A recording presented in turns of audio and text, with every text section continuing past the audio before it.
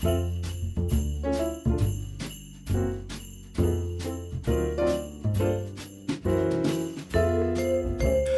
back to the Beer O'Clock podcast. I'm Dylan Toon. I'm Angus Norris. We're here to bring you all the important views and outdated news from the beer world. Kick it right off with news like we always do. Bit of drama at beloved brewery Trillium in America.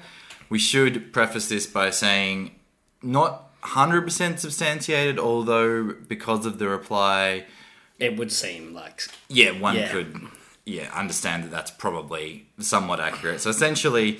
This comes off a post on Beer Advocate, which has now been deleted from an ex-employee, essentially just talking about how wages, benefits have been cut and, usual lovely US labour stuff, but more perhaps worryingly on the beer front, at least, in terms of us as consumers of the product, is they had their Mexican Sunrise beer and there was accusations of whole bottles of tequila being poured in to get the flavour. Which makes a lot of sense because there was a lot of talk about how did you get this much tequila in this beer? And this wasn't...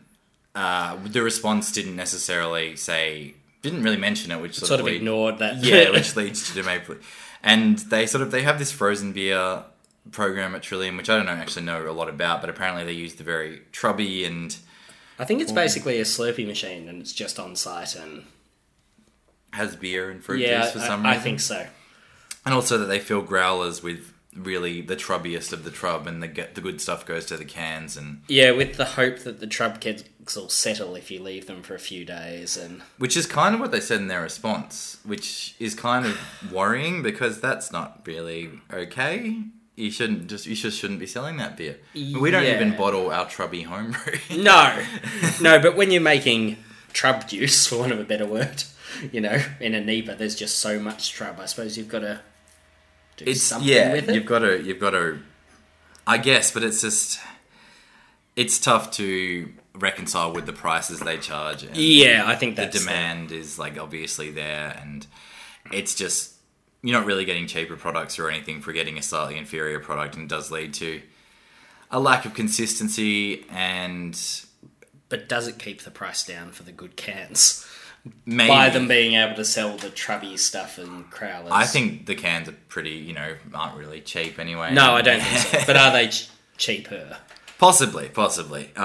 You would think that they are making pretty good money in general. So I guess that's one of why it's hard to reconcile poor treatment of their own beer in some cases with... And yet they gave their staff a 40% pay cut. Arguably when their hype's at its biggest. Apparently it was a mistake, an accidental thing, and then they just didn't reconcile it. This is what they said in their apology or response. I'll quote directly. "This year, when planning to staff our newest location, we made the mistake of resetting all employees' hourly wage to $5 an hour instead of leaving the tenured folk where they were." But... that's surely that would have been brought to their attention by some of the staff and they would have just changed it. They haven't changed it back. Yeah. There's been no intention to change it back. So that's quite clearly a lie, I would suggest. Or they just don't care. Yeah. They say the staff like it, but the staff are... If the staff have taken a 40% pay cut, have they really? Well, they made them reapply for the same job as well, and it's a lot of dirty stuff, and it's kind of... It sounds like a mess. I'm glad we have some workplace relation laws here that sort of protect people from this. The thing is, Trillium are trying to do this under the American server laws, but these people aren't servers. They're more retail tap room workers. It's not the same as being wait staff. Wait staff has a very specific set of rules, and they're trying to pay them like wait staff, but they are pouring drinks behind a bar. It's not the same thing. Right, okay. And that's where the issue kind of comes in. You can't really do that. You can't have it both ways.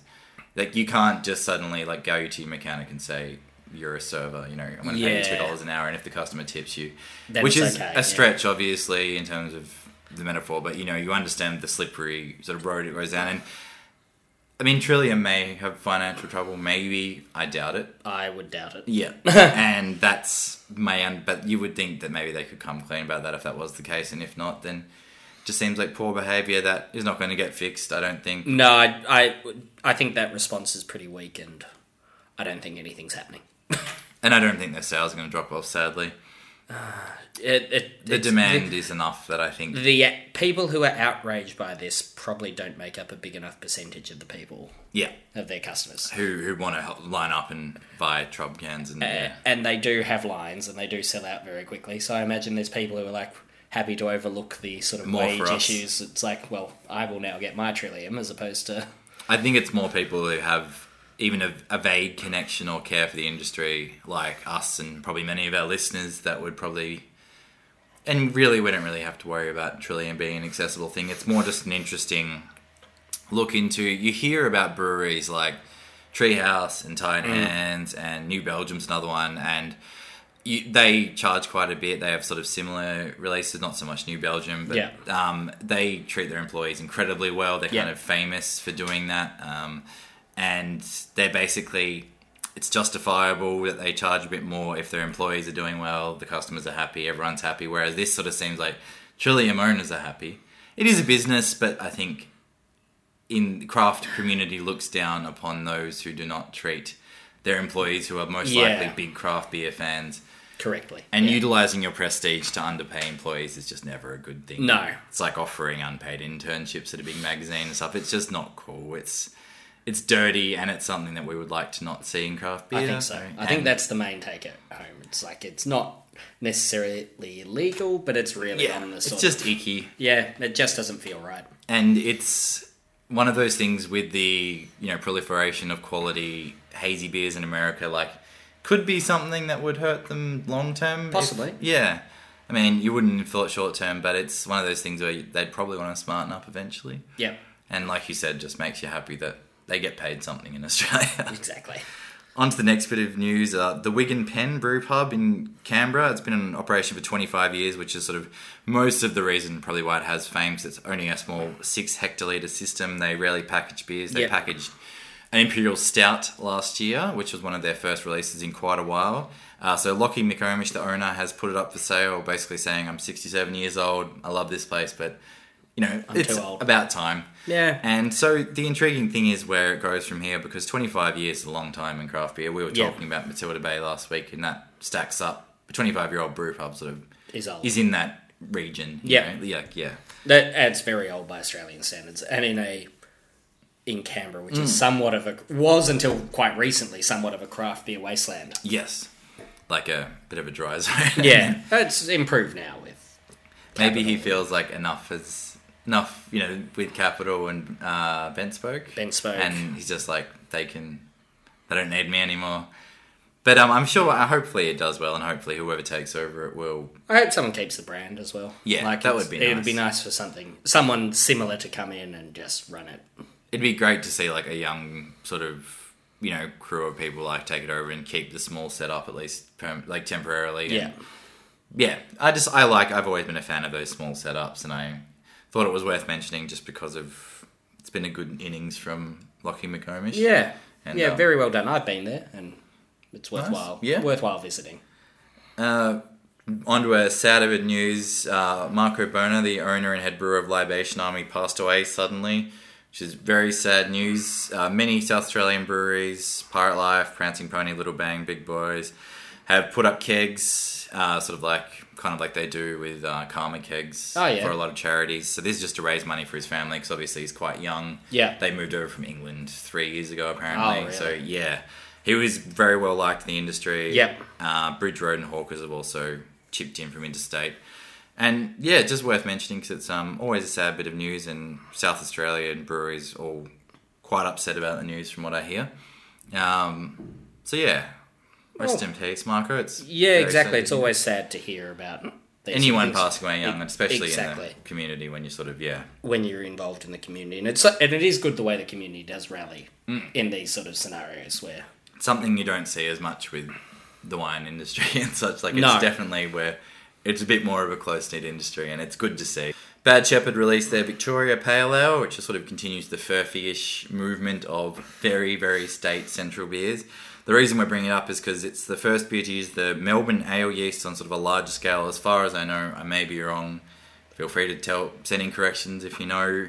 I know that plenty of homebrewers have used it. The reason I bring it up is just because it's nearly 100 years old, was basically extinct Peter Simons, who wrote Bronze Brews. Yeah, who Yep. you have that book? Yeah, I have that. It's a good read. Yeah, he went, I think he saw it in a museum in London, at a yeast museum. And resurrected it. Yeah, with White Labs. And Yeah. so I think it is now available via White Labs. I've seen it available on a homebrew level, and so it would make sense that you can make a commercial bottle of it. And apparently it is very much brewers have been very impressed by how clean it is, but also how versatile it is. So, clean and versatile is a good little combo to have. Next up in the docket is the Good Beer Week and Independent Brewers Association merger. And I am not totally across this, so I thought I'd pass it over to you. You probably understand the implications of it a bit more. I don't see a huge issue. I've seen a bit of social media chat about, does this rule out people like Pirate Life from Good Beer Week and things like that? They pretty clearly stated from what I saw that it wouldn't affect Good Beer Weeks. Correct. Well, they're both non-for-profit organisations. Yeah. They're just pooling resources, from what I understand. Yeah. Basically, we've now got two non-for-profit organisations merging into one, and so we can better utilise the skills of what the people we have in these two. I highly doubt they would mess with the winning formula that is Good Beer Week. No, it would make no sense to them to... Because a lot of the big breweries do good mainstream events that will bring people into proper craft beer. Exactly. And that would be, I don't think, necessarily enough to do that. No, I just don't think it would have an impact. And then apart from that, you sort of see it as a good thing generally, or you don't really see it as anything? I don't see the problem. Yeah. Then it remains to be seen the positives. Yeah, remains to be seen what happens. Yeah. But on the whole, I would think merging the resources of these two, there's admin roles that could be covered by one person for both. Yeah. Sort of thing. Like, I think that they were probably spending money on stuff that they didn't need. Yes. But that if they combined, they wouldn't need. And anything that sort of allows two organisations doing positive things to sort of join up and do them better. It should be more efficient this way, which should mean that we end up with a better industry as a whole. And if it maybe allows, if as a side effect, it allows more smaller independent breweries to get a chance at Good Beer Week. Yeah. Not necessarily saying excluding the big ones, but allows the other end of the spectrum, allows the small ones to get a bit more of a go at it, then that's not possibly through an independent brewers thing. Yes. Maybe an event, maybe there is an independent brewers event, and then that's fine. Yeah. I think as long as you're not taking things away, because it's only getting bigger, and I don't think, it doesn't sound like they're going to do that. I just feel it's to make both organisations work better. Yes. In doing what they're already doing, and what they're good at, which is promoting beer. Yes, that's a good way to put it. And in the end, that's all it comes down to. And I think there's no reason for fear, and we can always revisit this if there is. Well, yeah, I think we won't really see the results until at least after next year's Good Beer Week, and possibly even longer than that. Yeah, well, the applications had finished before the merger. Okay. They finished on the 31st of October, and the merger was on the 2nd, something like roughly. That. So I don't think it will be a factor next year, but maybe... And I think it's been a long time coming. Yeah. I think these discussions have been going on for years, sort of thing. Probably some similar stuff in there. Yeah.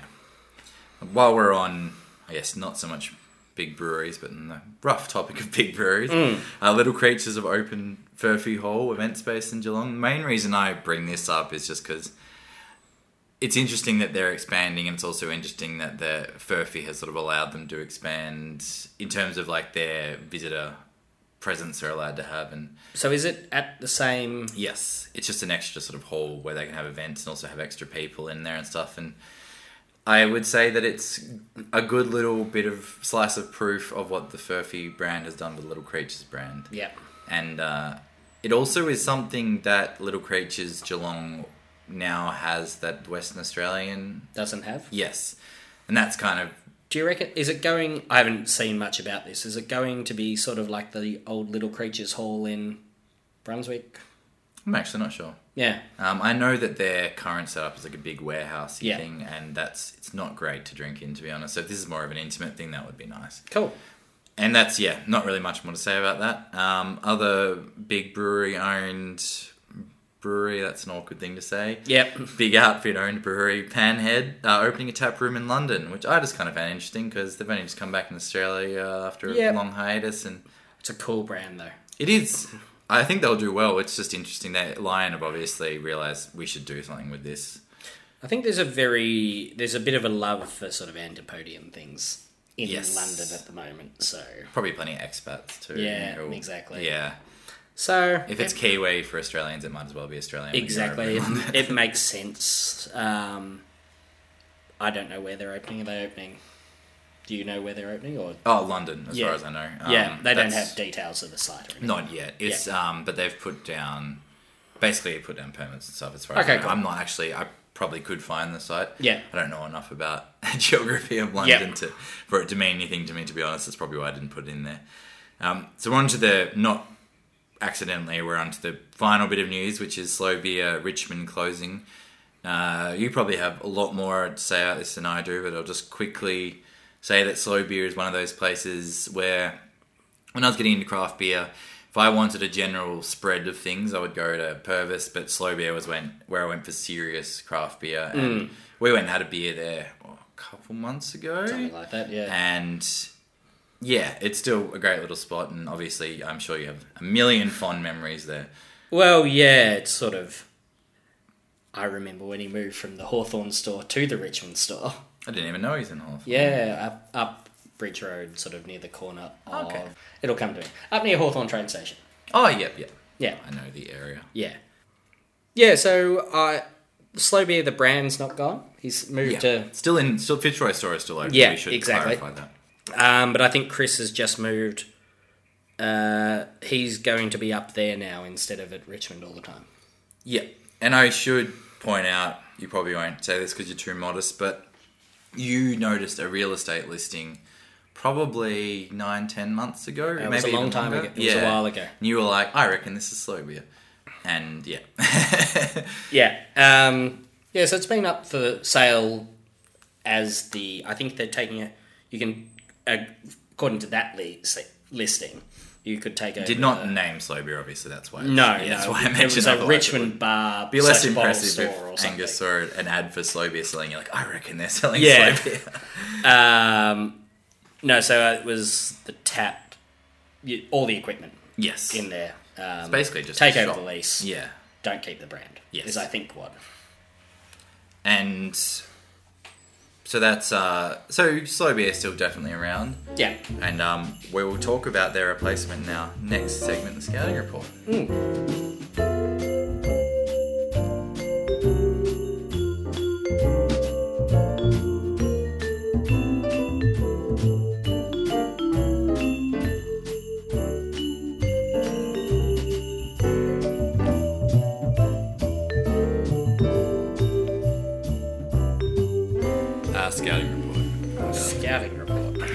Scouting reports.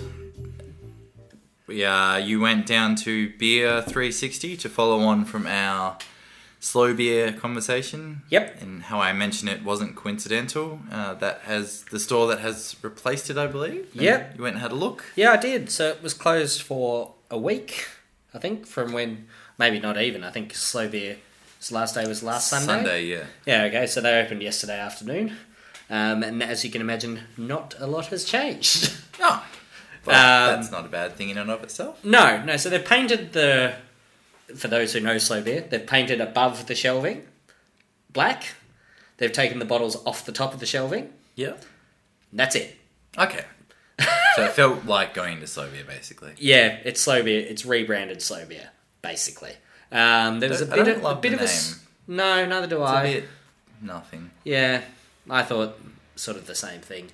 And the logo's a bit the same. It sort of looks like a generic. Yeah. Like almost you bought that offline, off... Maybe they did. Yeah, so they've also bought the stock. Well, that's a good start. Yeah. So I think it'll be interesting to see what it looks like in a few weeks when they make some stock decisions. Probably depend on what sells. Yeah, I would imagine so. They did seem to have quite a bit more of easy drinking stuff at the front, which I think they must have bought. But yeah, it'll be interesting to see what happens. Interesting to see if Slow Beer's usual reps keep going there or if they get a different crowd. Yeah, trying to push their stuff in. Yeah, I thought it was worth checking out. Still. They still had taps going? Yeah, still 4 taps. I think they're still doing the charcuterie boards. I think there was a bigger selection of spirits that you could have. I imagine There was definitely something behind the counter that Yeah. I didn't quite take in what was. There was something on the wall. Imagine Chris has probably given them a few hints, or they might be, slow beer fans. Who knows? They seem like beer fans. Like, I bought 2 beers to take away Yeah. and got sort of nodding Yeah. looks at what I was buying. Oh, that's good. Maybe that's because they didn't think they'd ever sell one of them. But, so yeah, not a lot's changed so far. For now, yeah. But I think it would be worth a revisit in 2-3 months and Yeah, have another look at it and see if anything's happened.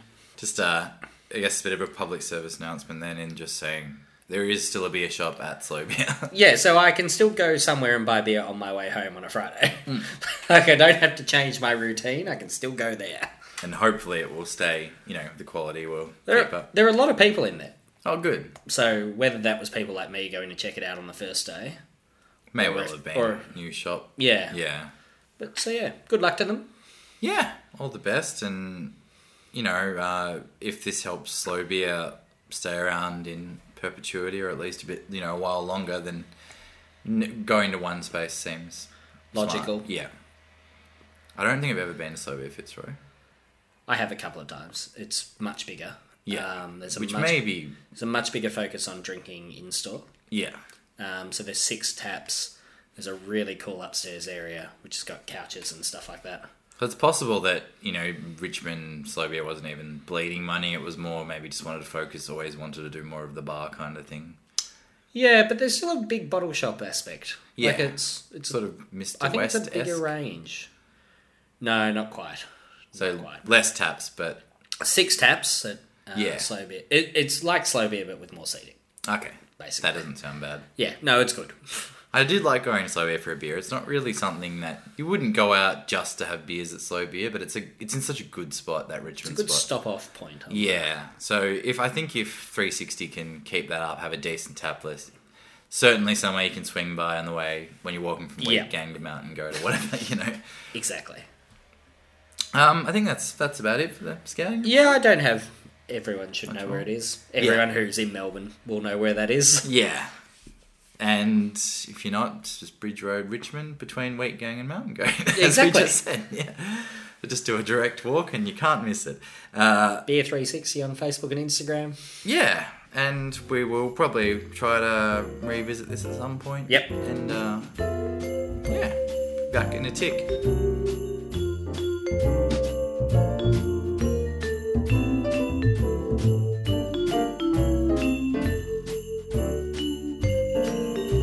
We are back with what we're drinking. We're drinking a bit. Don't know if What's changed? Yeah. But maybe, I don't know, maybe hasn't been as crazy. No. It's been not a quiet, but... Hasn't been a lot on. No, it's a time of year, it's sort of consolidation period. It's a quiet time leading up to the madness that is December. Yeah, and then, all of a sudden, January, February fly by, and then you've got good beer week events trickling in even, because they start well before the actual... From the gala onwards, you have 2 months of... Try to get us tickets to that again, by the way. Then we'll have something to talk about and what we're drinking. Or will we? We'll be Yeah. like, we had a million beers. We drank some stuff. But we did go to, speaking of the gala, we went to Beer Deluxe. We did. Went to Fed Square, and we went to Firestone Walker's Roll Out the Barrel event hosted by the charismatic and very noisy Adrian Walker himself. And I'll just list what we had quickly and then we can get into it a bit more. So we had Pivo Pills, Bretta Rose, Sour Opal, Little Opal, Agrestic, Parabola, Sticky Monkey. It was well timed again. I think it was another successful run event by Beer Deluxe, and I'm becoming more impressed with each event. I think the first one was like, okay, this is awesome. Will it happen again? Firestone was probably even better. We got the value for money was Definitely better. because they said 5 beers and we got 7. Yeah. And they had discounts for the bottles, which had all sold out by the time I went to buy some. But it was certainly not a... You got your money's worth, very much so. Much like last Just time. like what we said last time. It's like you're getting far more than what you pay for. And you can really see that the Beer Deluxe guys really want this to work, and they're really keen on it. And well, like 2 out of 2 winners for me now. yeah, and they said they're going to try to do it monthly, and I can see myself. I could see myself trotting along monthly. Yeah, it's not that hard to get down there. No, and it's really tough to go out and drink good beer on it. Yeah, on a weeknight. Oh. It's terrible to have an excuse to do that. So do you have a pick of the evening? Yeah, my pick, I think, is the Bretta Rose. With raspberry American Wild Ale, yeah, we'll call it. very Rose de Gambrinus-esque. Yeah.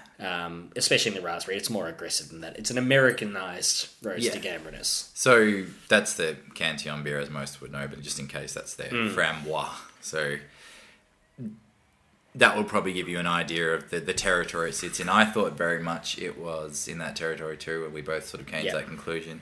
I actually would normally 100% agree with you, but I think I enjoyed Parabola more. That was going to be that was what I was going to clarify with. That'd be number 2, I reckon. And the only reason I sort of bring it up is just because it's very strange for me to lean that direction. It would normally be me leaning towards the stout and you towards the... I just thought it was so delicious. But perhaps the best thing we had was that date ice cream with the sticky monkey quad poured over it. Which was... The date ice cream was okay by itself. Yeah. The quad was excellent by itself, but the combination... Yeah, it was really, really stunning stuff. And again, we should probably say the food was great, like last time. Yep. And... I reckon there was a little less, maybe? There was, definitely. But not so much a terrible thing.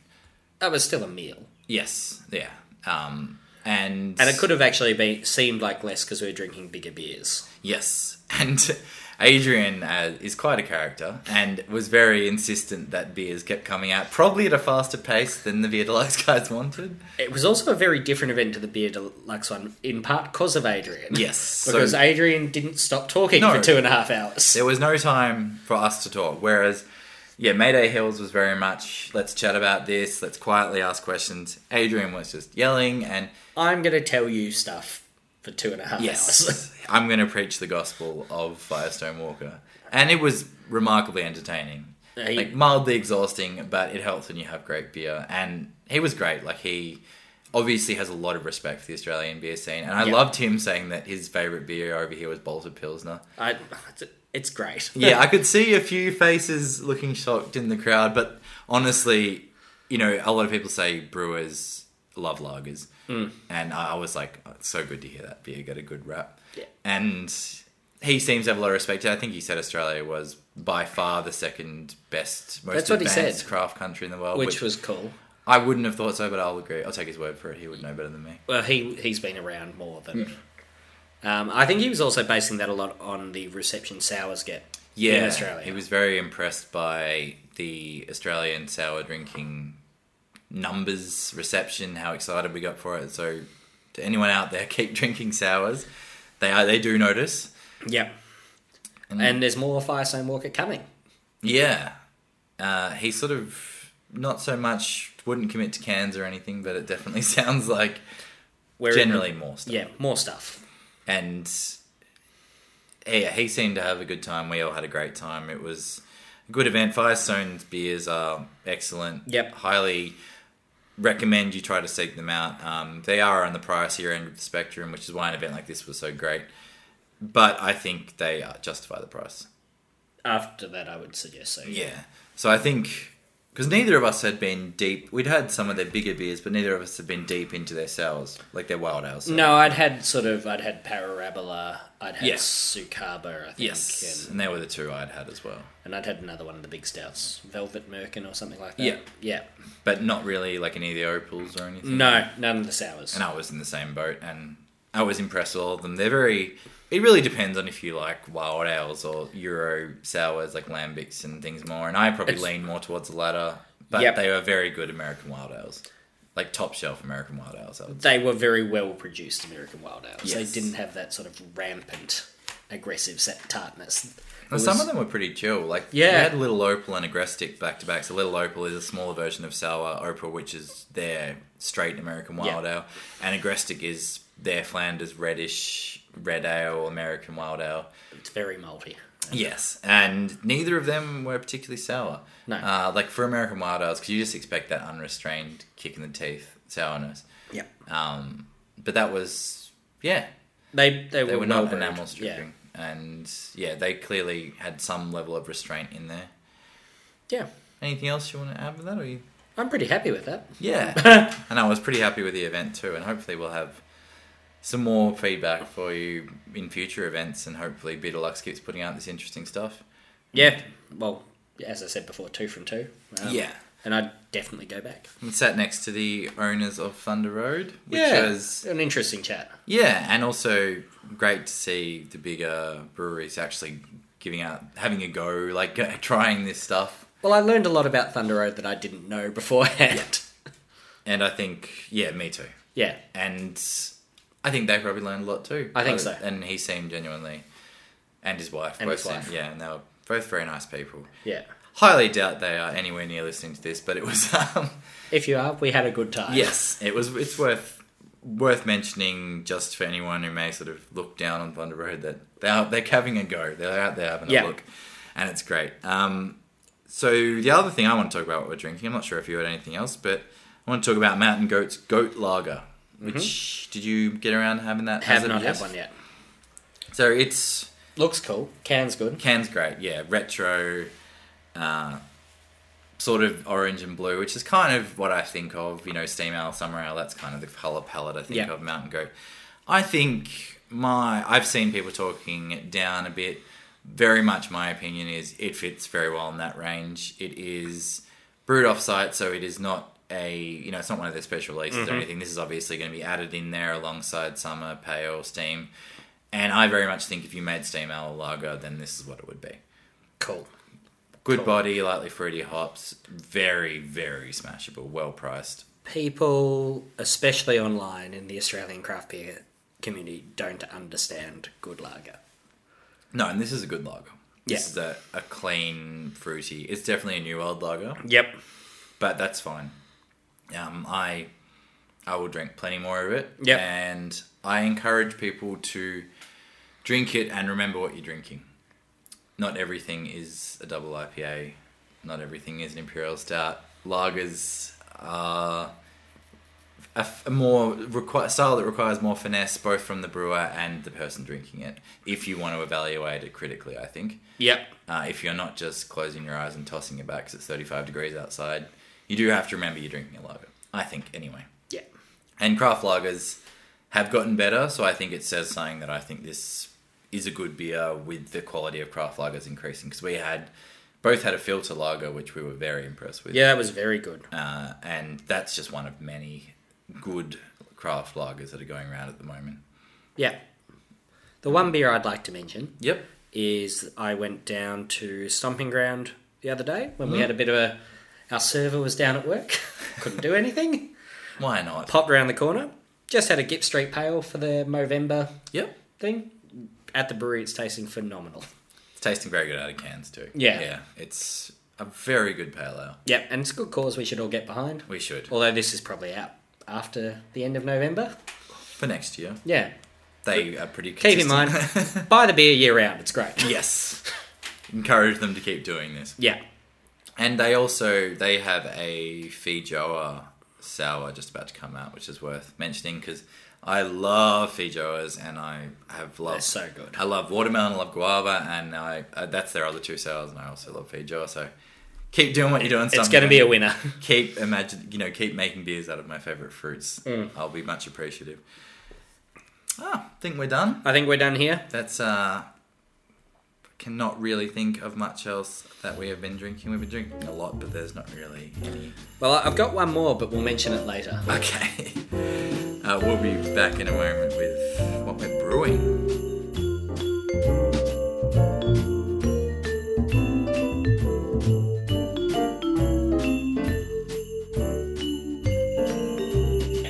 We are back with what we're brewing. Remarkably, it's a brew day again. Sort of feel like we had fallen back on that, and listeners are probably like, what are you talking about? Like, you always say you don't brew very much, but it's always a brew day. Well, we're coming into summer. We need some actual... Yeah, we do need some stuff in the fridge. We were just commenting on, just cracked open one of the ESBs we mentioned last podcast, and we're like, it's been a while since we've opened a brand new beer like that. Yeah, something we've never had before. Yeah, that we've made, and so that's kind of exciting. But today we are going to brew a Goza. Yep. Just a simple Pilsner malt, wheat extract, sour with Lacto Plantarum. Yep. Just co-pitch it with the neutral yeast. This is a technique that is in Milk the Funk. If you want to have a look at that, you can Google. Or you can send us an email. We're happy to have a chat about it. If you want to look at it more Australian, especially sources for Plantarum and what yeast we use and so on. But yeah, you co-pitch them basically, and then when it's sour enough, you dry hop it, and it stops it souring, and it's a really easy beer to make. Once, like, we thought it would be difficult, and we put it off for a bit, but then we made like 5 sours in a row. I'm like, this is easy, and these taste great. Yeah. And I still think they're clean. Yeah, Plantarum is an especially clean strain of lactose, so you get good tartness. Yeah, good tartness. You can really control the tartness well as well. We like our beers tartar, which is nice. Yeah. And it doesn't overwhelm the fruit that we usually put in, and we do use a lot of fruit though. Yes. And it's also get this nice little lemony kind of thing going on. So today, fruit-wise, went down the fruit shop. We bought a tray of mangoes because they're on special. So making a mango Goza. Yeah, probably about 100 grams a litre, maybe a bit more. Yeah, well, we've got 18-ish mangoes. They're decent size.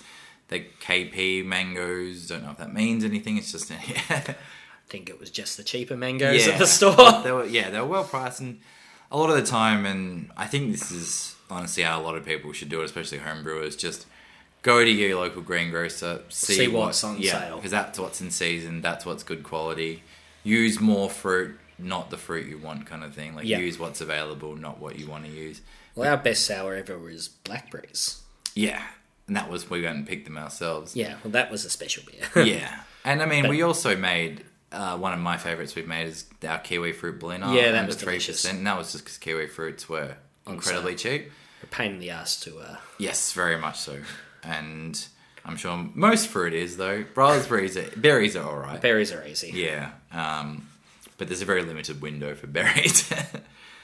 But yeah, I think anyone who enjoys sours, take the leap into making kettle sours. It's probably one of the few things with home brewing that actually ends up being quite a bit cheaper. A lot cheaper. And because everyone says home brewing is cheaper, and I'm sure it is if you make the same thing every time, but... And if you don't spend money on equipment all the time, it's like, I want that toy. Which is like every home brewer does. Yeah. But kettle sours especially, like, I think honestly, probably the cheapest, most cost-efficient beers you can make if you're smart about it. And if you're making something like a 5-litre batch, you could very easily do it with no equipment. Yeah. You need a pot. Yep. And a glass carboy. Don't even need to boil, to be honest. Well, yeah, that's true. Yeah, like you can get away with it. If you made a full 100% extract. Yep. Yep. Probably not what we recommend for reverse time, but it's such an easy thing to do. Like, you just need some, lacto, and you can use yogurt and stuff. Anything you want. Greek yogurt or... It's probably one of those things that's, it's the easiest, probably the easiest thing to make, almost, like... Yeah. And as long as you kill kill the lacto at the right time. Yes, and that's really up to you. Yeah. You don't need a pH read or anything. You can do it. By We taste. do it. We tend to do it by feel because we know by now. Yeah, we have very much an idea of how long it's going to take. Yeah, we can roughly just sort at of that temperature. Yeah. We can tell. But it's one of those things where you can kind of you can really customize it too. So if you like a really subtle tartness in your kettle sour, you can pull it out super early. Yeah. And it's really great like that because often we will have sessionable Australian sours and we will say, I like this, I just wish it was tartar. And we can so easily do that. It doesn't cost anymore. It doesn't any more effort, really. It just changes when you dry hop it to kill your lacto culture. And it's a great little thing. And, should thank Devon Bell and Milk the Funk just for this co-pitching process because it's such a great way to make kettle sours. And it just stops that whole having to leave your grain out overnight in a covered kettle, let the natural things... And that's still a totally viable way of doing it, mind you. But absolutely. But it's a more labour-intensive... Riskier too. And the other thing with what we're brewing is sort of, what we've brewed past tense, we have our ESB, which we have cracked open. So we did put it on Shiraz chips. We did put it on whiskey oak chips. We didn't put it on tea. We put it on cherries and raspberries because we had them, and why not? We found a heap in the freezer and thought, yep. Let's do that. And then, so we've got the straight ESB here, which That's is the now, only one ready? Yes. Which has been bottle conditioned and looks quite good. And, yeah. Colour's right. Carbonation's right. It's tasting better. Let it warm up a touch. Well, traditionally ESB would be served at 10 to 12 degrees, I think. Yeah. So we probably got it a touch. It was too cold originally, but it's about right now. It's getting there. And we used a... See, we're not... I can't remember what yeast we used, but it was a fruitier kind of English yeast. It wasn't a dry English yeast. So Because it was a White Labs one. Yeah, and we sort of underpitched a touch. So we were trying to get some fruity esters and things going, and I reckon... Well, we've got fruity esters there for sure. The gypsum's added that classic hard, bitter English edge. The dry finish is perfect. So was the White Labs English Ale yeast, WLP 002. Oh, yeah. So that's their clean one, but it's not super dry. Yeah. Yeah. It's not not like necessarily an ESB yeast. Not like a Nottingham or something like that. Yeah. So it's not it's more of just a general English pale ale yeast, I think, not necessarily an ESB yeast. But I don't know, I quite like this. I think for a first crack at a English style thing, also with our first water chemistry, sort of real fiddle. And I think that I'm very happy with the gypsum edition. It's got... Any person who's had an English bitter and is familiar would know the hardness you talk about that at the end. feeling you get at the back of your mouth. Bit of... It's like rough minerality. Yeah. That's actually quite pleasant. And it's bang on. Yes. Yeah. And that's kind of what we've nailed. I think it could probably do with a bit more upfront bitterness. Yeah, I think so as well. So what did we do initially with the hops? Do you remember? So it was a pretty straight... There were no dry hop additions. A pretty straight addition of Fuggles and East Kent Goldings. Okay. And... All at the start? No. So we kind of spread them out a bit, but maybe you want to go heavier at the start. Because you don't really want hop flavour, you just want bitterness. No. You want malt flavour. And there is some bitterness, but there's not that big whack of bitterness that I'd expect first up. And I think there's a touch, and it's very drinkable. Yeah. Malt's nice. I'm pretty happy with it. Little bit of toffee malt towards the end there. Yeah. Yeah, I really like it. And the colour's right, and yeah. I think most of it is right. I think with a very minor tweak, this will be a really nice ESB. And ESBs it's a good style. It's a fun style, an enjoyable style. Handy to have around. Yeah. I don't know, yeah. It's one of those ones I personally, very occasionally, really feel like one. Same. And Same. Yeah. I don't drink many, but when I want one, I really Nothing want one. can really substitute. No. It's a very certain type of beer. And first crack at English beer, if anyone, any listeners have any English brewing tips or any favourite ESBs they reckon we should have a look at, definitely get in touch. Yeah, we would love to because, we're not super experienced in English beer, like a lot of younger craft drinkers, but we would like to be. Yeah, absolutely. And I had a lot of fun brewing the ESB.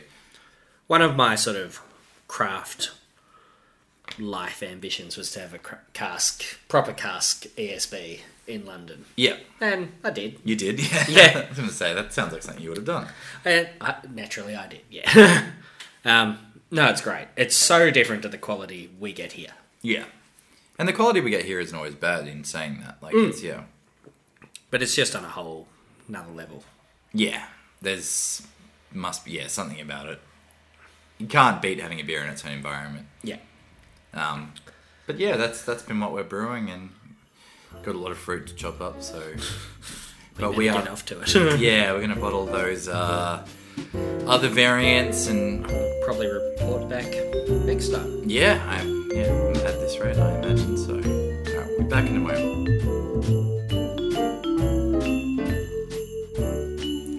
Back with the Desert Island 6-pack. Always an exciting segment. So we've gone for something... I guess we kind of tried to stretch ourselves a little bit here. We've done some easy ones. We've done some sort of layups. Some ones we like. Some half trackers. Yeah, this one... We very much enjoy these upcoming ones, but maybe they're not as, prolific easily accessible. Maybe we haven't drank enough Definitely of them. don't drink as many of them. Yeah, maybe not the kind of world-beating styles a lot of the time. So we sort of thought, hey, let's have a crack at something different. So you want to let us know what we're doing this week? Yep, so this time we're doing what we've called darker lagers, which is probably darker is probably like... Yeah, darker is where it's sort of important. So we've probably gone on a stretch of Viennas where we've called dark. Yeah. Which is obviously not a dark lager, but it's maltier than sort of your Pilsners or your Euro lagers or anything Fits in. Last couple of podcasts, we've talked about Viennas a bit. Exactly. Yeah. So Vienna lager, amber lager, American red lager, Euro dark, Munich Dunkel. Yep. That's where we're at. And anything that fits within that spectrum that may not be that exact style, like you kind of get what we're going for. What we're going for. More malt forward lager as opposed to macro lager. And Schwarzbiers as well. Schwarzbiers as well, and I think we included an alt beer. I don't have one. I don't have one either. Yeah, but we did include alt beer just because we weren't sure where else we'd put it. Yes. Like, technically an ale, but it is lagered. Yeah, so it's one of those things. It's basically non-pale lagers, but we're trying to no IPLs, no sour lagers. It's like we're really just going for sort of traditional lagers that are darker. Yeah, traditional non-pale styles. I think that should make sense for everyone. Yes. So as always, we will call out if we have double ups, and I think this time going forward, we'll try to number more clearly. We generally are okay with that. But yep. We'll try to say the number. This is not a ranking number, just so you know where we're at with our 6-pack. Yep. As usual, if you're on a desert island, you have to drink it a lot, so we will take that into account, that we're going to be drinking this regularly, not just like our 6 favourite beers necessarily. So do you want to kick it off, Angus? I'll kick it off. This one was really easy for me, the first one. I've gone with Staropraмен's Cerny, or as you'd say in Czech is Tmavy, which is a dark lager. Okay. Czech dark lagers are actually where I got into craft beer. Oh, okay. Yeah, which is cool. I've got a distinct memory of having this beer on the rooftop of our hotel in Prague, looking at the astronomical clock. How awful. It was terrible. So when you went to the Czech Republic, yep. You weren't necessarily a massive craft beer guy? Not massive. Like I... Dabbled? Yeah. I would buy James Squire. Sort of thing. But the dark lagers were what? Dark lager, I was suddenly like, oh, I like this. Hang on. Yeah, hang on, I get this now. There's something going on here. Yeah. And this is actually a macro beer, which I think people, like, especially in the Czech Republic. I reckon we might have a few I think on here, because they, say what you want about macros, they are some of the few who do this style justice. Proper darker lagers. Yes. Yeah. So Staropramen has about 15% of the Czech beer market, which is the biggest beer market which in is the world. impressive for such a Pilsner market. Yeah. Yeah. Yeah. Well, Staropramen has the brewery, not the dark. Oh, okay. So they have a golden Pilsner, which is just everywhere. But still, yeah. Yeah, and it's just everything you want. Lower ABV as well. It's about 4%, this dark lager. That's good. Yeah. Yeah. I mean, they don't have to be big. They're meant to be sessionable, but just... dark. Yeah. That's roast flavours, caramel flavours, but it's still crisp. And that's really what you're sort of looking for in this style. Like, it's not really looking for, like, a bigger beer or necessarily. It's just different flavours. Yeah. And... I don't know, it may be something that people miss, or it may just be... I feel like it's something that is misunderstood from time to time. I think so. So I reckon that probably falls into Euro Dark Lager. Yeah. If anyone wants to know where we're sitting Keep score, yeah. It's black. I will go with it's not actually a macro now that I think about it. It is a very prevalent beer in the country where it's from, and somewhat in Australia. Going with Monteith's Black Beer. I really thought about this. This is a black lager, dark lager. Schwarzbier, I think. Yeah. I think it's, that's basically the same thing. It's all the same. Which is the point of this segment. But yeah, it's 5%, 5.2%. You get this really great, like, coffee. You get these really great stout characteristics in this smashable beer. And I think it's by far Monteith's best beer. Oh, an absolute mile. Yeah, I have a soft spot for a couple of their beers, but by far I would buy 6 packs of this and never buy 6 packs of other stuff realistically. And yeah, it's one I drank a lot when I was younger. It's probably one of my formative beers. And I still drink it to this day. And yeah, I don't know. There's not a lot to say about it if you've had a Monteith's black beer, but if you think black lager, those words sum it up really well, because it's like you get this macro lager kind of smooth, easy drinking consistency, but you get this coffee and chocolate that you just It's why black lagers are so. Yeah, it's kind of, this beer was kind of the first thing that came to mind instantly. When we thought of this, I was just kind of like, I have to do Monteith's black beer, so that's my first. I had it, I couldn't quite squeeze it into my 6, but it was one of the ones that popped to mind as like, yes. Yeah. And that's why we do this, especially with, topics like this. We really want to try to learn our favourites from each other and for the listeners, and yeah. So what's your number 2? Well, seeing as you mentioned it earlier, I think I'll go with the goat beer. Yep. And this was an honourable mention for me, so I should... So I think this is where we're going to start... I'm going to butcher some names that are coming up. Yep. In my list. I won't know. Listeners may know. So to give it its full name, it's Velka Popovici Kurzel Cerny. Or as we would call it here, Kurzel and Cerny, which is dark. So just call it the dark goat. The dark goat. The dark, and that is also a lower ABV option, I believe. 3.8%. Yeah, which I always remember that because I was like, God, this is a lot of flavour. It's a brilliant beer. Like, you can... At 3.8%, you've got nowhere to hide any flaws. Luckily, it doesn't have any. Well, it just doesn't have any. It's just so easy drinking. It's all that caramel malt, a bit of roast, bit of coffee even. I find it has less roast than a lot of dark lagers. It does. But it's more like, it's got this kind of like currenty thing going on, which is even more impressive. Which is part of the caramelly thing. Yeah. It all sort of blends into that caramel, fruity, it's delicious. And at 3.8, it's almost more impressive than having roast. Exactly. The brewery dates to about the 14th, 15th century. Like in this tiny town, like under 1,000 people in the Czech Republic. That's impressive. And they have beer on the shelves in Dan Murphy's in Melbourne. I was going to say, $5 for 500ml. Yeah. It's like, you go get one. There's no excuse. Exactly. Just as an interesting fact I found out this morning when I was researching this, they've had a goat since the 1970s, and they keep passing down the name of the original goat to the mascot, and there's an actual goat you can go visit at the brewery called Older. So the brewery's open? Yep, brewery's open. Have to add it to the travel list one day. Yeah, I think it's not that far from Prague. It's no excuse. Yep, exactly. But yeah, no, that's a great call from you, and again, one that I don't know why I didn't have it on there. It's one of those things, it's just a gut feel thing in the end. Like, at the end of the day, it's each personal preference, isn't it? Yeah.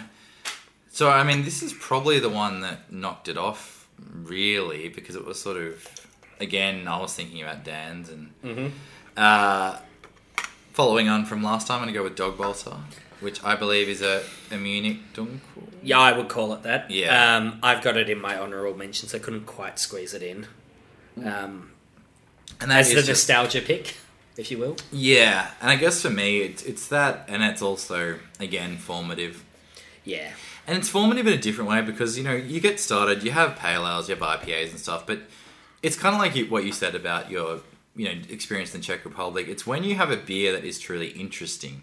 Like, I've not really had much like this before. Yeah. And it's just kind of like, this is a big brewery, it's Matilda Bay, and like, I've kind of written off a lot of their stuff, and it's just like, I have this coming in 4 packs, and it's just like, hang on, this is doing something really interesting. Yeah. Like, this is not something that you see other breweries doing. Which makes us all the sadder that it's gone. Yeah, and that is sad, because it's sort of one of those beers that I'll have to have a soft spot for, and for that reason, I couldn't not put it on here.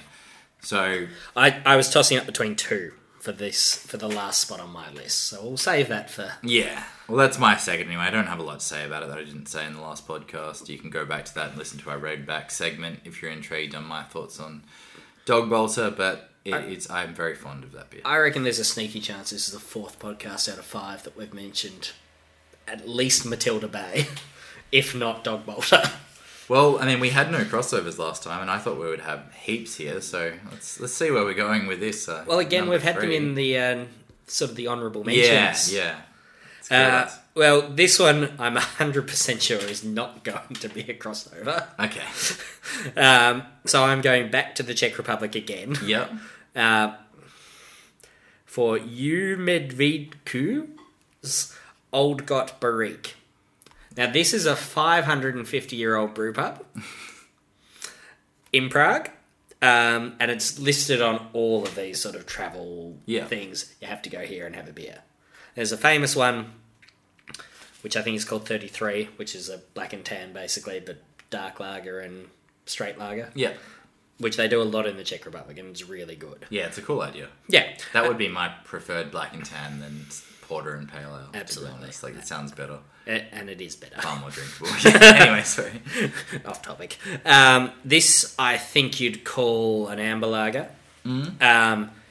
I remember it being we're going back 5 years. Yes. So it's very brief untapped notes and and a memory. But it's stuck in my mind. The malts were really spicy. Okay. Peppery? I don't remember if it's a rye spiciness or if it's some sort of herbal additive or something. Yeah. But I remember just spicy malts, good bitterness, a really nice lager. And that's, And in the setting and all of that. It does help, but it's still, you gotta, if you remember this far ahead, it's not just the setting.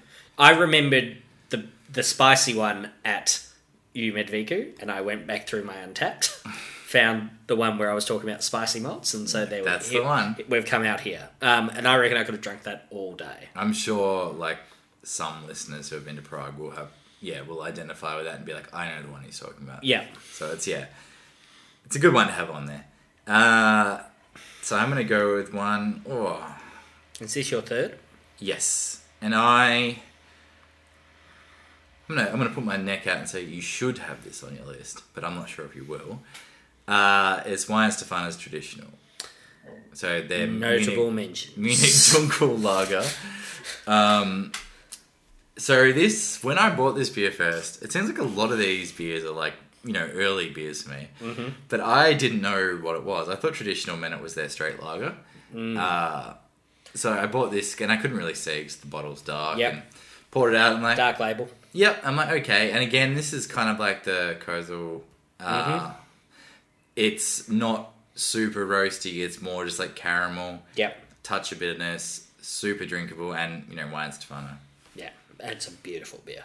It's just an incredibly well-made Munich Dunkel lager. Yep. And I couldn't not put it on there because, it's just... I'm a big Wine Stefano fan, in terms of traditional breweries that are not alternatively flavoured. Mm-hmm. So not soured or not... just traditional mainstream not smoky beers, yeah. Although we can't say wheat beer's mainstream anymore in Australia. No, I think Wine Stefano is borderline mainstream. They get away with it. Absolutely. But yeah, I had to have that on there, and then that's a beer I love and a brewery I love. This is the last one where I think I'm going to butcher the name. And this is 4? This is 4. This is the Valmier Musia Tumsais. Okay. This is a Latvian microbrewery. Had in Latvia? Had in Estonia. Oh, okay. So, may as well be the same thing. Yes, but, yeah. I don't say that. Sorry to any of our Estonian listeners. I had this at a restaurant in Tallinn, in the old town. It was a pretty gross day in Tallinn. It was just sticky. Yeah. Sort of thing. And it really stuck in my memory. It's a dark lager. Lots of fruit in this one. Dark fruits, sort of like what we were talking about earlier. So currants, bit of fig, dates dates. And dates, yeah. That's cool. Yeah, caramel. Alcohol, do you know? Bigger, 5-6 or something like that. So bigger but not big still. Yeah. Tumsais is the Latvian word for the same as Tamavi. It's all the same root. Okay, cool. Yeah, which is the dark. Yes, yeah. Just means dark. And I actually took the glass from this Italian restaurant and have had it ever since. Bought? Asked to buy. Was and this they said this take. one you bartered for? Or? They just said take. Okay. They were like, That's fine, though. Yeah. It's more. They're like, go for it. The brewery's really cool, though. They like set out... I think they're one of the first microbreweries, like craft microbreweries in Latvia. And they were just like, we're trying to change Latvian taste buds. Any small brewery that's doing Vienna's darker lagers, we can get behind. Exactly. Yeah. Sorry that I butchered your name horribly. It's the thought that counts. Yes. I will knock one out that I again think this is number 4. Yep. And I do not think you will have this because it is a very small release from Mornington while we're talking about supporting local. This is their New Zealand Black Pilsner. No. Hopped with Nelson Sauvin. Get this wonderful mix of... So this was at the brewery this year, I want to say, but early. Been around a bit. There's a few kegs gone around. Yep. It is... roast with Sauv Blanc characteristics. It's like smoky passion fruit. Under 5% from memory. It's just got a lot going on. I really thought about a similar brewery release that I had from them, which was their Vienna Lager. Oh, yeah. Didn't quite make the cut, but again... But still, yeah. Yeah, beautiful beer. They are one of the best lager producers in Australia. Yes. Their straight lager is criminally underrated. Yeah. And all of their beers are criminally underrated, as we've discussed if you're on previously. I was going to say, if you're on a long flight, every time we call Mornington underrated and say that Matilda Bay isn't that bad, I think you should take a drink and then you won't get off your flight at the end. But yeah, no, this New Zealand Black Pilsner was just one of those ideas where they're probably like, what do we have? Okay, we have a bunch of New Zealand hops and some, chocolate malt and stuff. I'm like, what are we going to do? Like a black Pilsner. Black Pilsner. Dry hopped with New Zealand hops. But I thought this really worked against all odds. It doesn't necessarily sound like it'll work, but it's one of those things that Mornington can do it. And it was great. And it seems to have got a bit of love in the small pockets it's released in, and I'm happy including it on here. And as we spoke about earlier when discussing the criteria, I think it's pretty safe to say that Black Pilsner is... Oh, yeah. It's a dark lager. Yes, exactly. And where else is it going to go? Yeah. I think it's fair to say we're not going to have a desert six-pack of Black Pilsners. Yes. Well, hopefully, one day. Number 5 for you. Yeah. Yeah. Part of the reason I wanted to include Vienna Lager in this thing was to include this beer, which is the Burnley Brewing Lager. And I also have this. And I should add that I only had this for the first time 2.5 hours ago. Yep. And it instantly knocked one off my list. I've been talking about this to you for maybe a month. Yeah, and I was vaguely skeptical, but I came around. It's a really good beer. And it's brilliant. Honestly, I would go as far to say if you want a modern craft example of a Vienna lager, not to steal your thunder, sorry, but this is available. Yeah. And get it. Yeah. Buy it. Tell them you like it. We spoke about Burnley doing more old school methods with their wheat beers. We did, and I think this is a lean towards that. Obviously not a wheat beer. Well, again, he learned his brewing in Germany. Yeah. And Germany makes proper lager. Yes. And sorry. And say what you want to say about this. I just wanted to mention that, this is... If you want an idea of how good it was, it knocked one off my list. And I did it the first time, and it's, Yeah, it's superb. Like, you've got that savoury, biscuity character that you'd want from a Vienna lager. Big whack of bitterness, and it's all traditional hops. Yeah, noble hops. So yeah, I think I assume SARS, Tettnang, and something else. I actually don't know. There are 3. I didn't look. I just assumed from noble hops. I think you're right, though. Yeah. So would you... My feel was that it was like a lagered ESB. That was like what I got. Oh, it's got that bigger malt body, but that's what a Vienna lager is. And the whack of bitterness was the main thing that sort of got it for me. It's so clean. Yeah. I don't think I can give it higher praise than saying that I've been craving lager. Yes. Like, since I had the first one. We were speaking about slabs of things we would buy before. Yeah. Like hypotheticals. We don't buy slabs much. Rarely. Very rarely. I bought a slab of Rodenbach like a year ago. Yeah. And that was... Have you bought a slab since then? Was that the last slab either of us bought? It wasn't for an event? I bought 2 slabs for Australia Day. Yes, you did. Yeah, of Hawkers. Yeah. Hawkers, yes. XPA, and lager. But we were...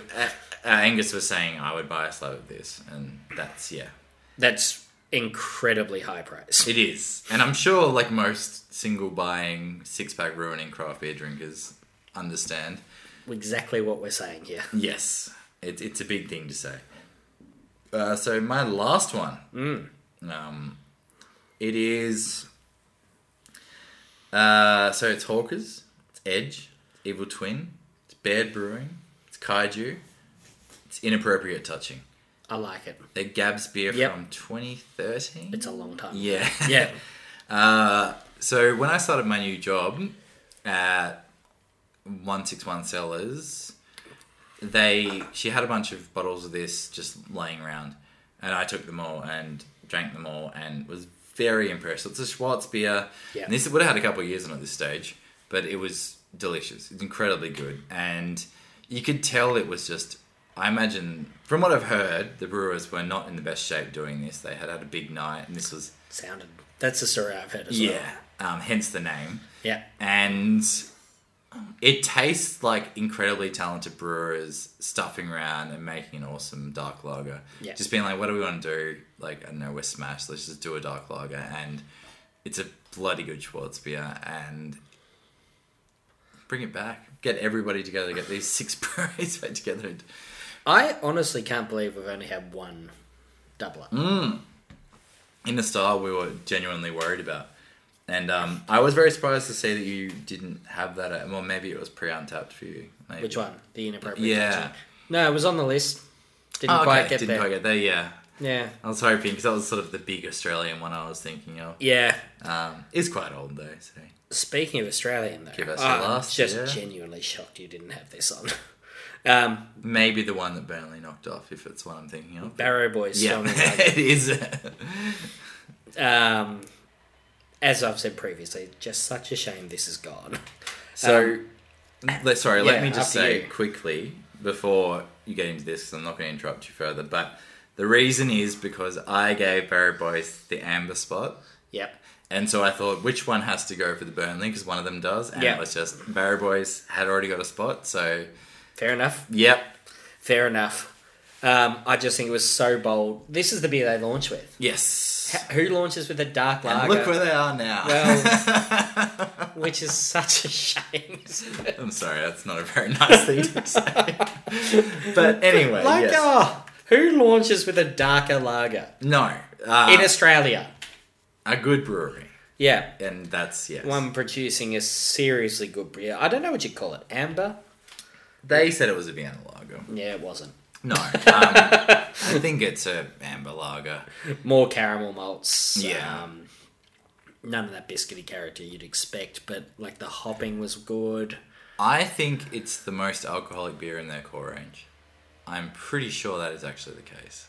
I wouldn't be surprised. It's 5, 6? Yeah, maybe a touch below, but I think it's a touch more alcoholic than their pale and definitely more alcoholic than Good Times. It's a 3 beer core range, I should say, but also having your biggest beer be a lager is... bold. I thought it was a straight lager. I took it to my partner's parents' house one night and we poured it out and I was like, oh, it's not. Oh. But he loved it. Really? It, yes. That's good. And he was just like, oh, I wish, more sort of... Because he doesn't call them... Yes. And he doesn't call them, lagers. He says, I wish more beers had flavour like this. Yeah.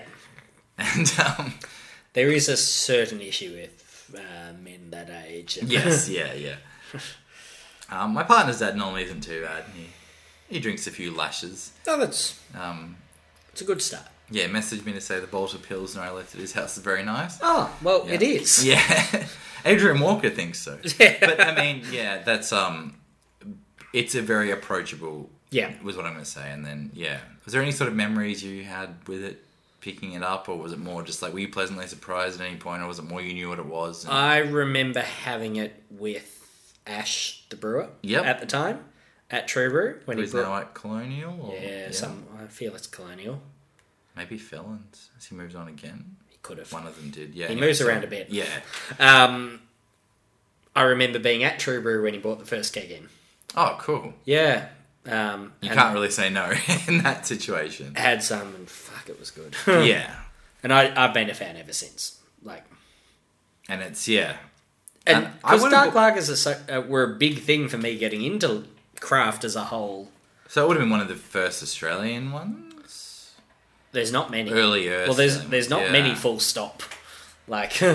I would have bought a slab when I heard they were going under, if I could find any. Yeah. But it is, the one beer of theirs that sold out all the time. And I think that was the problem for them. Yeah, I just don't know if they could make enough. And yeah. Yeah. I would just quickly like to mention a couple more beers. Yeah, sure. Do you have any to mention? Maybe one or two. Cool. I'd like to mention Efes Dark. Yes. Yes. Because... Turkish? Turkish. Right, yes. That is a nice beer. I don't know if I've untapped that. I've had it. Pre-untapped, I think. I just have such fond memories of finding it in Turkey and being like, oh, thank God I don't have to have my 40th Efes of the day. It's kind of like finding Tooheys Old when you're out in the country. Like, normally you'd be like, but then you're out in the country and it's like Great Northern, super dry, or you're just like, oh, thank God there's Tooheys Old on top. It was one of these beautiful moments. It was like, oh my God, thank God it's not Efes. Tooheys Old is an honourable mention for me. Yeah. It is not a great beer, but by God, it is better than the options you get when you go to a pub that has Tooheys Old on tap. Oh, yeah. Absolutely. The one thing I will say, it's in a clear bottle. Yes. And I don't think they actually make it anymore. I think they've changed to something else. I haven't been to a poorly Turkish serviced for a while. Oh, sorry, Efes. Yeah. Oh, sorry, I thought I was going on to old. No, old is made all the time. Yeah, I was going to say... they're never killing old. Efes I haven't seen in a while. I go to a Turkish restaurant quite a bit that stocks Efes, and I haven't seen Dark for a bit. Yeah. No, I think they've gone to... Hadn't thought about it deeply, but wouldn't surprise me. Yeah. Sorry, I did not mention just then. No. That was mine. Yeah, but I had Tooheys. Okay. That counts. Okay. Yeah. That'll do. I'm going to mention the 1516 Bavarian Dunkel, which was a Munich dark lager that I had at their brew pub. 1516 is the brewery. 1516 is the brewery. The Purity Law year? Yep. Exactly. And it's in... I think one way. It's in Vienna. Oh. In Austria. Worst place to have a Vienna lager. Oh, it was awful. Dad, is it actually a good place to have a Vienna lager? I should ask that. You've been there. All the Vienna lagers I had were macro and not great. That's actually unfair. I have one that almost made the cut. Which was at a brewery directly under the palace there, called Salm, S-A-L-M. Yeah. And look, it was good, but it wasn't. It wasn't particularly memorable. Like it was a nice lager. After we've just said, go to this source, and it's like, just don't go to Vienna for Vienna lager. Well, like I'm sure if I went now, I would go look harder. You'd probably find, but it's also. But like they're macro lagers are Vienna lagers, most of them. Okay. Not a bad thing, but also if they're not great. Like they're a bit maltier. They're better than our macro lagers. Yes. But they're not exceptional. Which is kind of the point I was getting to with, Tooheys Old. So I'm going to go with, I was just looking up the name, quickly, the Dark Horse Schwartz, which is a fun thing to say. Dark Horse Where's that Schwartz. from? Red Hill. Oh, yeah. This was Gab's beer. It was. Yes. I very vaguely remember this. Yeah, and I had it in a very small bottle run they did. Yep. And I thought it was really nice. Good. It's honestly, there's so little to say about it. It is chocolate, coffee, it is a classic Schwartz beer. Yep. It uses all German hops that they grow at Red Hill. So it was in great condition when I had it. I actually got an Otter's promise. Oh, cool. And he said, I have a 6-pack. Yeah. And so, of course, I bought one bottle, so I couldn't tell that. But honestly, it's just cool label, which is why I bought it. Sticking with Schwartz beer as a theme, I'm actually going with the Gowden Schwartz beer, which is, we mentioned Marty, our friend's dad's brewery in Vietnam. Oh, yes. A few weeks ago. Yes. This is a phenomenal Schwartz beer. Vietnamese people are drinking this when it's 35 degrees. Oh, that was that one you were telling me about. Yeah. It's a really superb Schwartz beer. And it works in humid conditions, which is just... All praise to you. Indeed. But anything that is dark and works in humid conditions is clearly well made. Yeah. And I think that's a lot of the ones we've been talking about. Because, You say desert island. Yeah. I always think of it as like, what do I want to smash in 30 degrees? Like, And that's a beer that I was actually thinking about purely for that reason. yeah. That I would drink a lot of that. And, you kind of get the concept and the actual 6 favourite beers of the style gets mixed up a bit, but we might have to change it to Winter Island surrounded by rickety ice when we do porters and things. And stouts. Yeah. But for now, that was fun. That was all right. That was better than I thought it would be. I hope for listeners it was not too bad. This was meant to be a slightly trickier one for us. It wasn't meant to be us gushing. Which is probably why we've talked for so long about it. Yeah. And it wasn't meant to be like, everything is awesome. Like, here's a quick sort of breakdown of why it's awesome. It was meant to be a bit more of a reason, and hopefully you understand why we wanted to do this. And It's one of those styles that doesn't get enough love. no. But I feel everyone will have a favourite. Or at least a fond memory Yeah. somewhere. Something that they can hopefully pick into where we Yeah. were coming from. And please, honestly, Vienna Lager suggestions, Dark Yeah, Lager feedback. suggestions. Yep. This is one of those times we really would like feedback. Tell us yours, yeah. Because we want to know. We want to drink them. And we're really enjoying all the emails we're getting. Yeah. So it's always much appreciated. So thanks very much. We'll be back shortly in our last segment, which is Dylan Seller.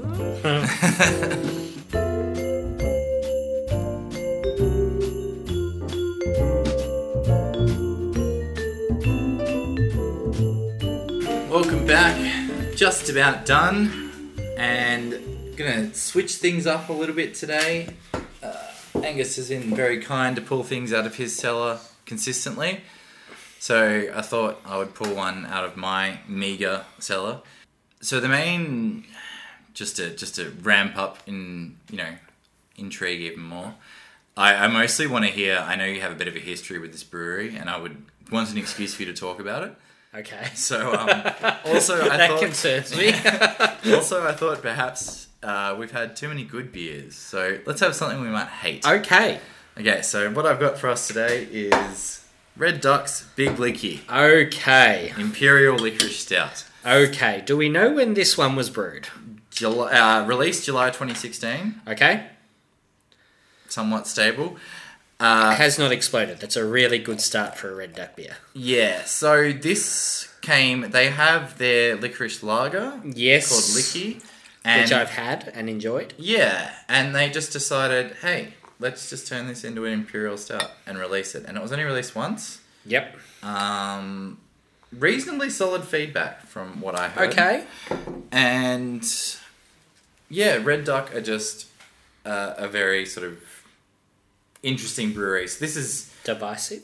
Yeah, that's a good way to put it. So yeah, 8% made with licorice root, sarsaparilla root, and aniseed myrtle. I don't know what the third one is. I assume it's a relative of lemon myrtle.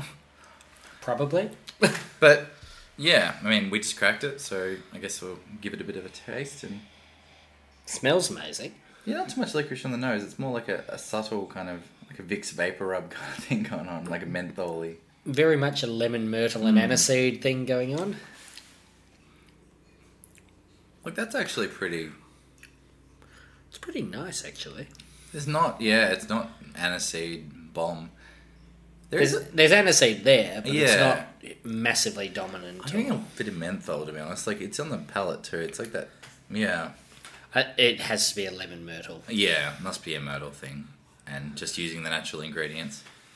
Bit of malt. Fair bit of malt. It's Yeah. actually quite drinkable. Surprisingly. Yeah. Maybe the 2.5 years has done it good. I imagine if we've got as much menthol as we do now, that it would have been undrinkable when it was released. Yeah, or it's developed. Who knows? Maybe. Yeah. I would have thought that flavour would mellow, but I don't I have a lot of could experience with definitely, it. I could definitely be wrong. I don't dislike this though. What was... So I cracked this because I know you have a bit of a history with Red Duck. So I'd like sort of overall broad thoughts. I know beers we've had have been up and down. Inconsistent. Yeah. Is I think what I would. I think they release stuff that I wouldn't release. They always reminded me of a less consistent Moondog, and that's saying something. It's hard to be less consistent than Moondog, although they're improving. Yep, and also I think Red Duck are in a similar sphere. Yeah. Red Duck do try things all the time as well. Yeah, and I do appreciate that. I don't see their beer as much as I used to. No, neither. I wonder if that's a consistency thing. Yeah, they have a big core range. They do have a fairly big sized brewery too. They make a lot of beer. Yeah. They must have a good following.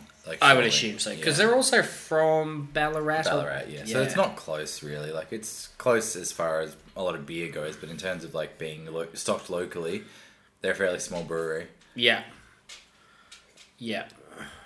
But, I mean, like, yeah, I've quite enjoyed some of Red Duck stuff, personally. Absolutely. I've had beers of theirs I really like. Yeah. I think there's definitely good brewers there.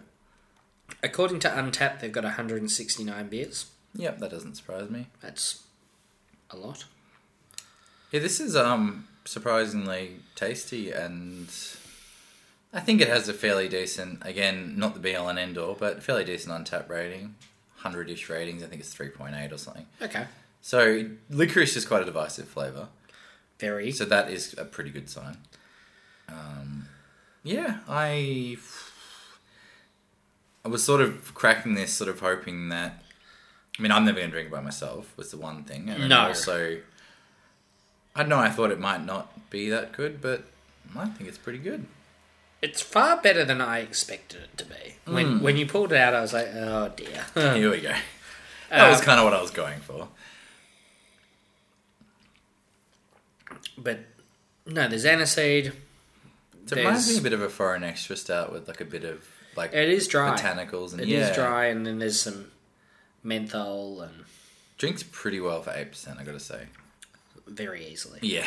Really. I think it's that aniseedy, menthol-y thing that it really lifts it up a lot. So you get the roast, you get the coffee, but it kind of gets lifted up at the end by this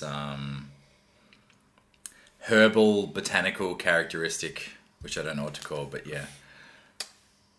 Yeah, aniseed and menthol is what I think I'd go with. Like, there's just... It's cool. Like, it's very cool different. Cool is a good word. It's kind of Red Duck to a T. Yeah, but also at the good side of Red Duck, where they try something and like, hey, this is actually pretty balanced. This works. This is aged fairly well. I'd be intrigued to try a fresh one, but I reckon this is probably a one-off. Oh yeah, definitely. But I also think this is probably a bit of time's done this some good. I would assume so. I think that menthol probably would have been overpowering. Yeah. So we've got a bit of a new system we want to try out. So we've got a very simple rating system, but just to give this segment a bit more something to go towards, so you can kind of our final thoughts. So we've got 3 different sort of rating parameters we're going to go by, or not parameters, but end results. So you can go thumbs up, needs time, or thumbs down. So thumbs up is it's quality. We've pulled it out at a decent time, and it's a bit of age. It's done it well because mostly we're going with aged beers here. So needs time is obviously what it says. It's we either pulled out too late, too early. Yep. But I think the sort of qualifier for that is that we have to have an idea that it will improve for a reason. Yep. And the thumbs down is just if we can't see it being better, or maybe it's never been a good beer. Yep. Or like, this may be our fault. This is not necessarily pointing at the brewer, because this is a segment. Could have just been something that shouldn't have been cellared. Yeah, exactly. And that's kind of why this thing's fun. Yeah. We're going to try to...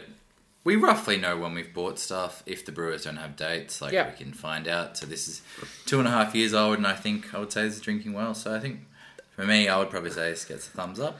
I think I'd give it a thumbs up as well. I didn't have it fresh, but I can't imagine it tasting better than this now. I think a lot of those flavours would have needed to mellow. Yes. I think this has developed nicely. Into something that's quite drinkable. Yes. And interesting, and... Yeah, there's not really... I'm happy you cracked it. Yeah, so am I. Against all odds. And... Yeah, I guess Red Duck's been a bit quieter as far as we've seen, but they're bigger beers, might put one away at this point. I think so. But I'll definitely check out some of their stuff next year. Yeah, assuming they I'm still there. get some. Yeah. So I think that's us done. And once again, that beer was Red Duck's Big Licky from July 2016, 8% licorice stout. But I think that just about does us for today, because we still have quite a bit left to do today. In terms a lot of fruit to cut. Yes, a lot of mangoes to chop up. As always, you can get in touch at gus.norris7@gmail.com. We much appreciate everybody listening, and we will no doubt be back soon. Might have different format in December, we might not. We'll see how we go, but we'll try to be as on time as we